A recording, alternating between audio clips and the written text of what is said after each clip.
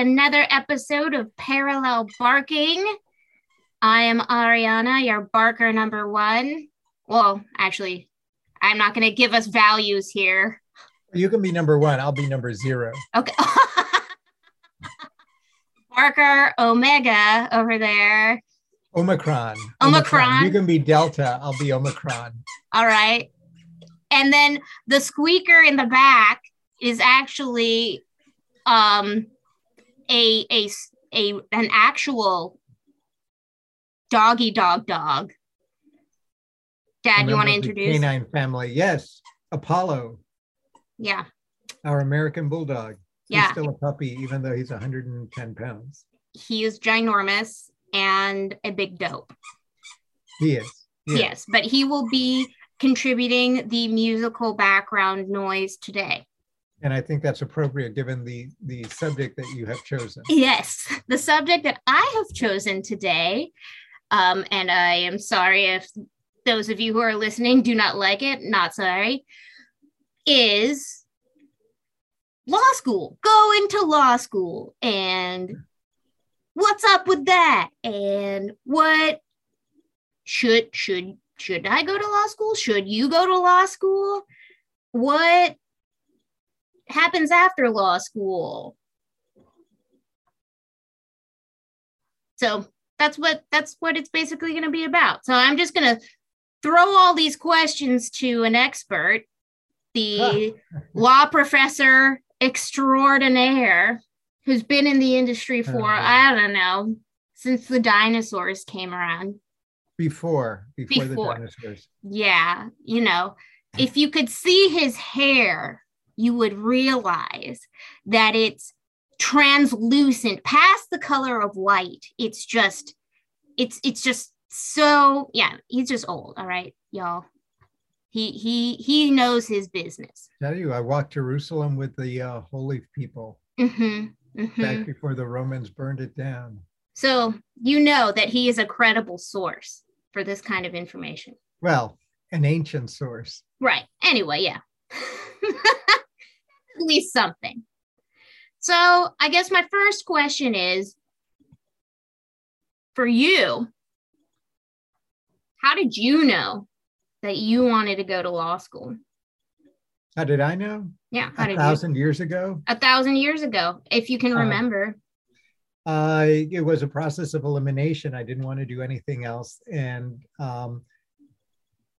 that seemed to be an interesting place to give a shot to. I just finished up a master's program in public policy, and I thought that from my perspective, that would, it'd be interesting. It's certainly more interesting than anything else. I wasn't really particularly enthusiastic about getting a doctorate in the social sciences. I wasn't interested in medical school, and I had no talent for real work, for the trades and the like. Oh yeah. Yeah. No, I mean, and frankly, sometimes I wonder whether, and I don't wonder. I know that they are certainly of equal worth, and sometimes I think of more worth than where we tend to shunt our progeny, if only because we've constructed this kind of it's the bourgeois aristocratic society. In the old days, everyone wanted to be a noble, or in Japan, everyone wanted to be samurai. In bourgeois societies, including Marxist-Leninist bourgeois societies, no one wants to work with their hands. That's the meaning. And so we've set up these meaning tropes where the executive has a higher rank than the plumber, the lawyer and the doctor have a higher rank than the electrician. And we've ordered our economic and social spheres along those lines, except plumbers are laughing all the way to the bank and to their beach houses and their European vacations because everyone is so busy being an executive now earning $13 an hour that there's plenty of room for plumbers to charge what the market will bear. But that's a different story. So why did I go to law school? Process of elimination. I didn't have talent to do very much of anything else. I was curious, and I had taken a couple of law courses undergraduate, and I found them kind of fun. So for those of us who don't really have quite a sense of direction yet, maybe if we're feeling that pull, it could be the way to go. Well, but it was 1,000 years ago, back before you had to mortgage your grandchildren's lives in order to go to graduate school. Okay, so that's a good point. The economics of the nature of my risk taking, as clueless as I was back then, would be substantially different than it is today, where pricing for graduate school, not just law school, but for most schools, pricing is just now so different that the nature of the risk versus rewards, if you're exploring, is very different. So you have to make a different calculus than I did 1,000 years ago. Yeah, that was actually my next question is, are you, or, am I, whoever wants to go to law school, are we financially prepared to go to law school? Because, student debt is a huge problem, at least right now. We know it is for the millennial population in general, but for law students, they're among the most affected because it is exuberantly expensive. It's not cheap. And even public law schools cost, $25,000 a year. So wow. Yeah, no, I don't keep up, other than I know that that at least from the perspective of the period before Noah and the flood, when I was pricing law schools, right. The price is now just very high, and well, like I said, the risk factors are different, and you've got to also, something else is different, and I think this has to be put into the calculus as well. And I've mentioned this in some of my writings elsewhere, but we're now a society that measures everything, and we create expectations, not just of rewards, but of where you're going to project yourself into the labor markets, and therefore what you can expect to be the present value of your lifetime earnings based on these quantifications. And in the context of law school, like business schools, like most other universities, where the law school sits within a ranking system, as a function of the cost of that education, would have to be factored in to figure out what the likely present value of the lifetime earnings for choosing that place given its cost will be. You can almost run, it's simple analytics in a sense that will give you a ballpark of where that fits. But in a sense, what that means, and given and again, let me stop for a second and say I am both a friend and not a friend of rankings. Rankings are the way in which we impose rational sorting on things, whether they actually represent some kind of absolute notion of quality or not, will be debated long after we're dead. Right. But it exists, and it has significant repercussions for markets. So here's the calculus.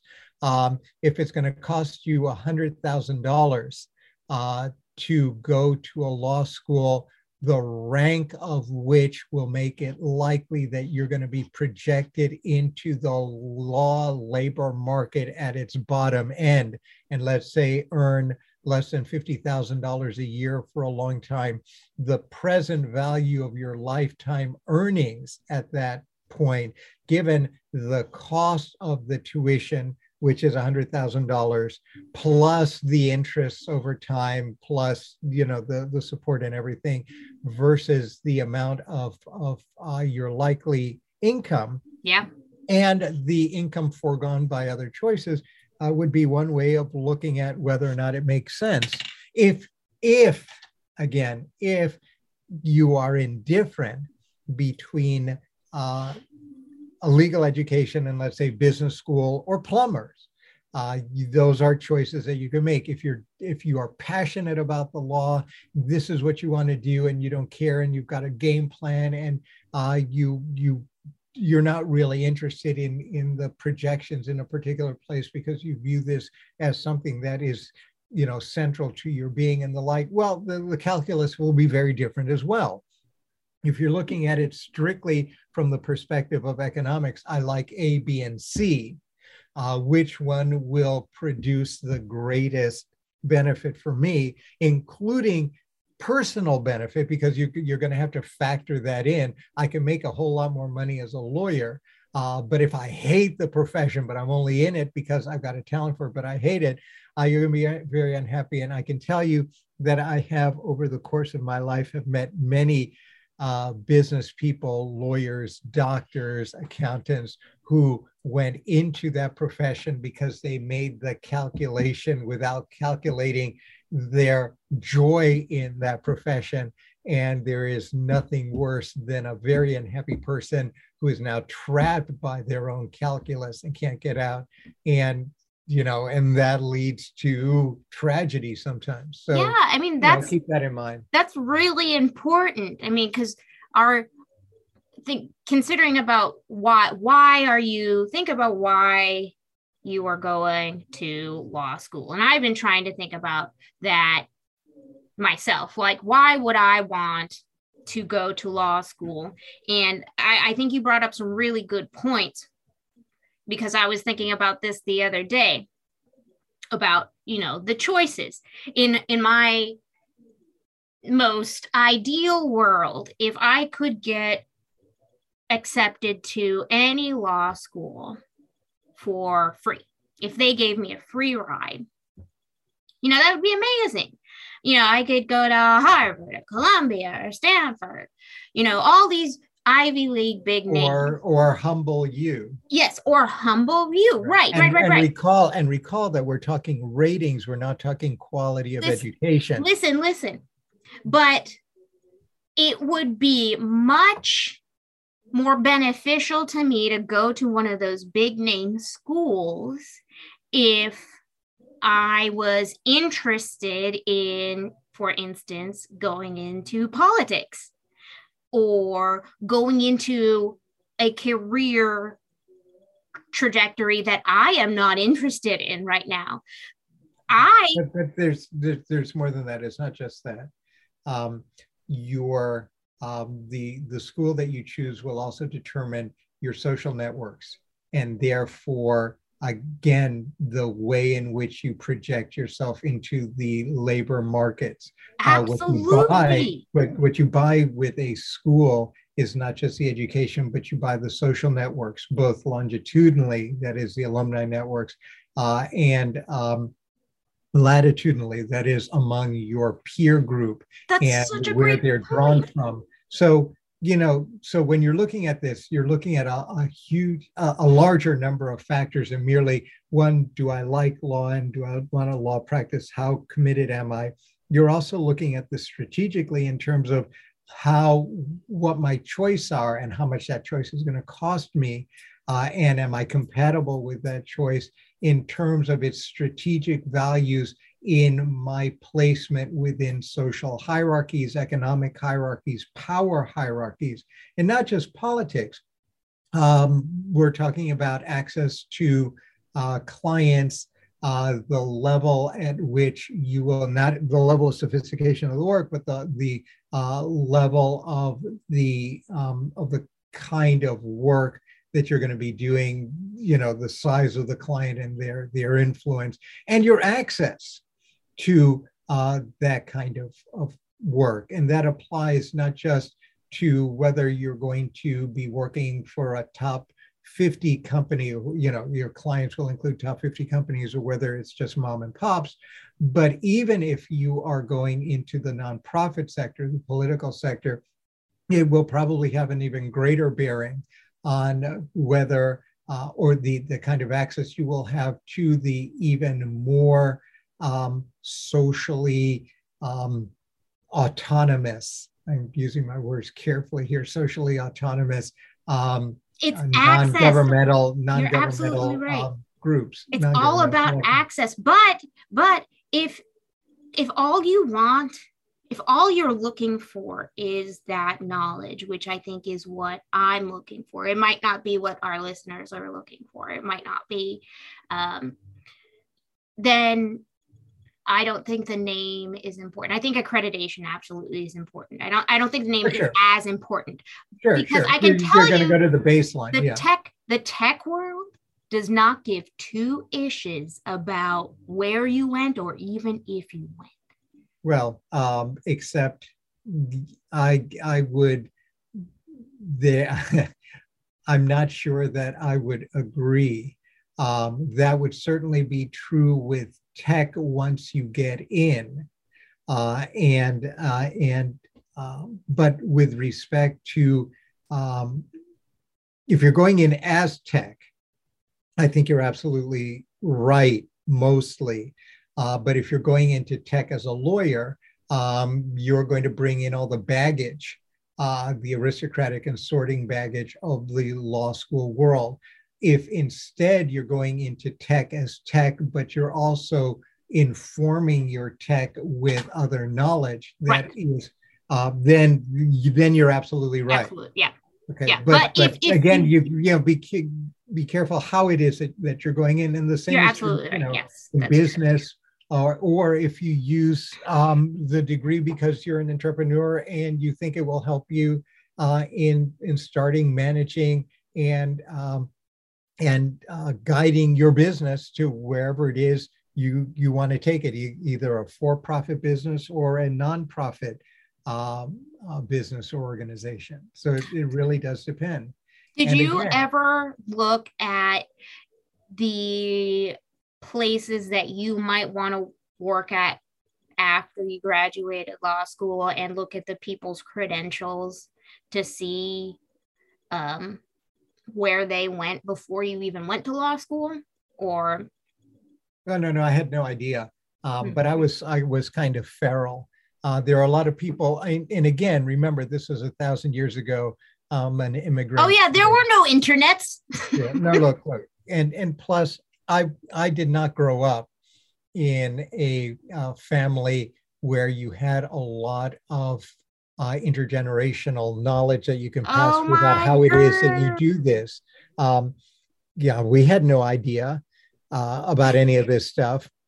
I picked this up on the fly as I was going through, which also meant that I would make mistakes. And again, this goes to a different conversation about why it is that, and this involves both issues of marginalization on the basis of immigrant status or race or whatever, but because it not talent, but the accumulation of social knowledge that you need in order to understand, oh, wow, is this something I need to take into account because that's the way social structures are created?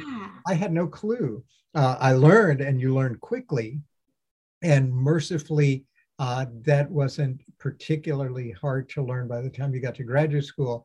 But I had to pick this stuff up at the undergraduate level as well. And then you start learning about how this works.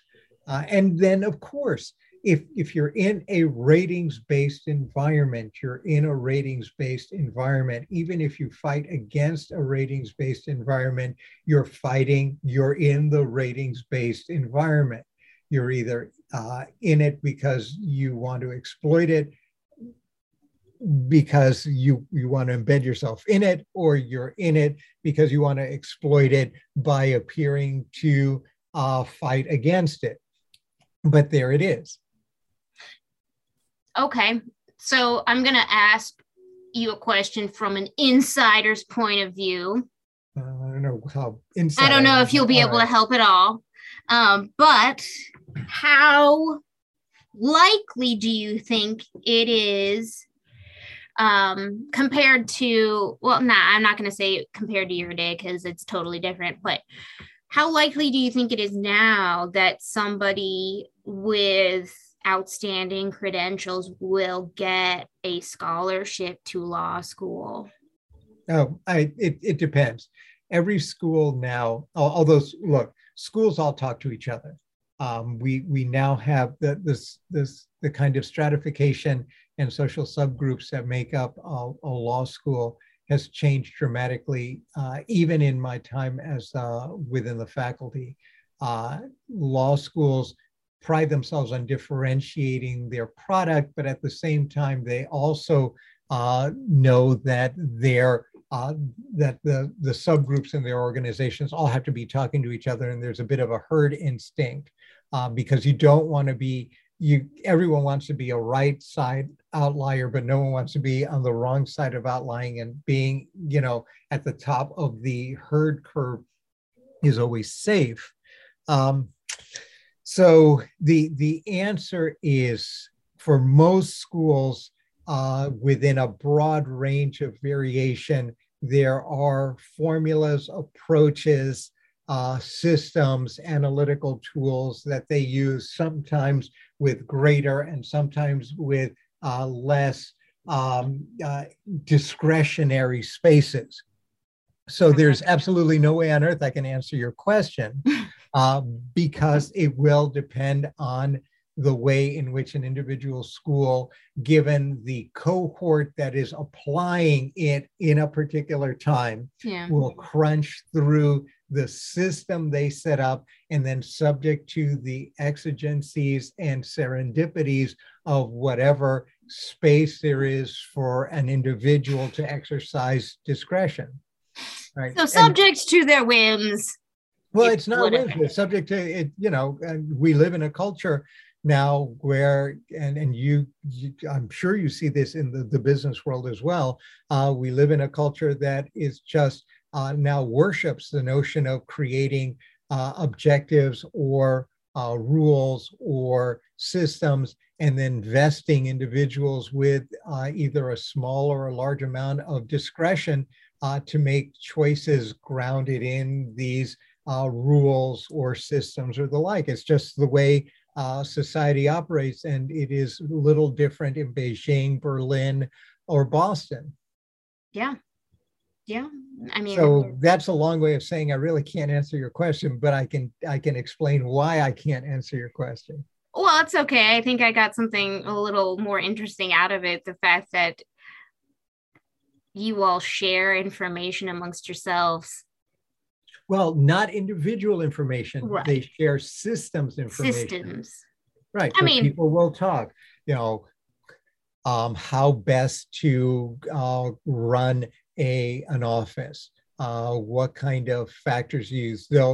Everyone will keep some of their stuff sort of proprietary, but they'll talk systems, and no one is going to want to have a particularly bizarre system. So you're not going to have a group of admissions officials sitting around a meeting and having someone say, oh yeah, we use tarot cards. And when an applicant comes in, we'll just cast a tarot card and then decide whether they're going to get a scholarship or admit it. That's right. Good. Right. So you're not going to get that kind of Standard. Weird outlier. And in part, you're not going to get that weird outlier because there's a lot of affinity within these groups. The admissions professionals in law schools will talk to each other. They'll have meetings, they'll have organizations. University presidents do the same thing. University provosts, law school deans. Everyone gets together, you talk, you compare notes. There are some things that are especially you, and you're probably not going to talk about that in granular detail. But with respect to the large systems, the macro systems, people tend to like to keep an eye on what everyone is doing, and everyone likes their own little variation, but no one is going to stray very far unless they think somehow that they will be the ones who will be able to create a new path. They will innovate. They will be the pioneers. Right. So, and I'll give you an example of that innovation in the face of crisis. So you've got crisis, COVID, The big innovation is, are we moving away from LSATs? Ooh. And right, but that is what passes for big innovation. Are we going to use the LSAT? Well, if we don't use the LSAT, are we going to use no exam, or are we going to have a big tent and you can use the GREs or the or some other what's the graduate level alternative? exams? And then if you do that, everyone has to talk, because then you have to figure out a way of embedding it into your decision system so that your system is consistent. The problem with discretion is you need to create boundaries for your discretionary decision making so that there's at least a level of predictability and accountability. Otherwise, people will just go off. Oh, this is fun. But this is standard administrative practice for everything. It's just going to show in the law school context a little different than it does, for example, in the Department of Commerce. Are they? This is now we're far afield from. I know what we started at. Did we talk? I mean, are they talking about the same thing with SATs? I have no idea. Oh, I'm sure they are. Everyone's talking about this. What kind of, and this is the larger conversation, which is what measurable and qualitative factors ought to be gathered together, and how are they to be rationalized so that one can apply them in a similar way across a population of applicants, in order for the system to be fair, consistent, predictable, and to meet the objectives of getting, quote unquote, the best class possible, whatever best means. Yeah, whatever and that means. That's also a moving target. Yeah, that's going to change. Right. But so there's both certainty, predictability, but also every school will be different, and all of it will be a function of the applying cohort, and that changes from year to year, at least at the margins. Okay, so my summary of deciding whether or not to go to law school is pretty much about what you want to do after law school and the money. Yeah, but again, I keep cautioning, unless if you base it solely on money, unless money is the thing that makes you happy, that is just... It's not something that you should really base your decision on. Well, unless you really like money. And it gives you pleasure, and the money and or the power is the thing that drives you. I mean, in the absence of that, you really ought to identify first the thing that makes you happiest, mm-hmm. or your goal, the thing that defines you, and then work from there. Mm-hmm. Okay. And it may be money, it may be power, it may be being invited to tea with the queen. Everyone is different, but you got to know yourself and your circumstances. It may be that you need to sacrifice some element of your happiness because there are other things that are important given your own specific life circumstances, right? And there's a million variations of that. But again, that's a conversation you have to have with yourself. All right, I'm satisfied. Hopefully the listeners are semi-satisfied. Dad, do you have anything else to share? No, woof, woof. Woof, woof. I don't know if Apollo's still there. No, he's gone. All right, well, he got bored, so I get it. All right, woof, woof until next time. All right, see you all later. Bye.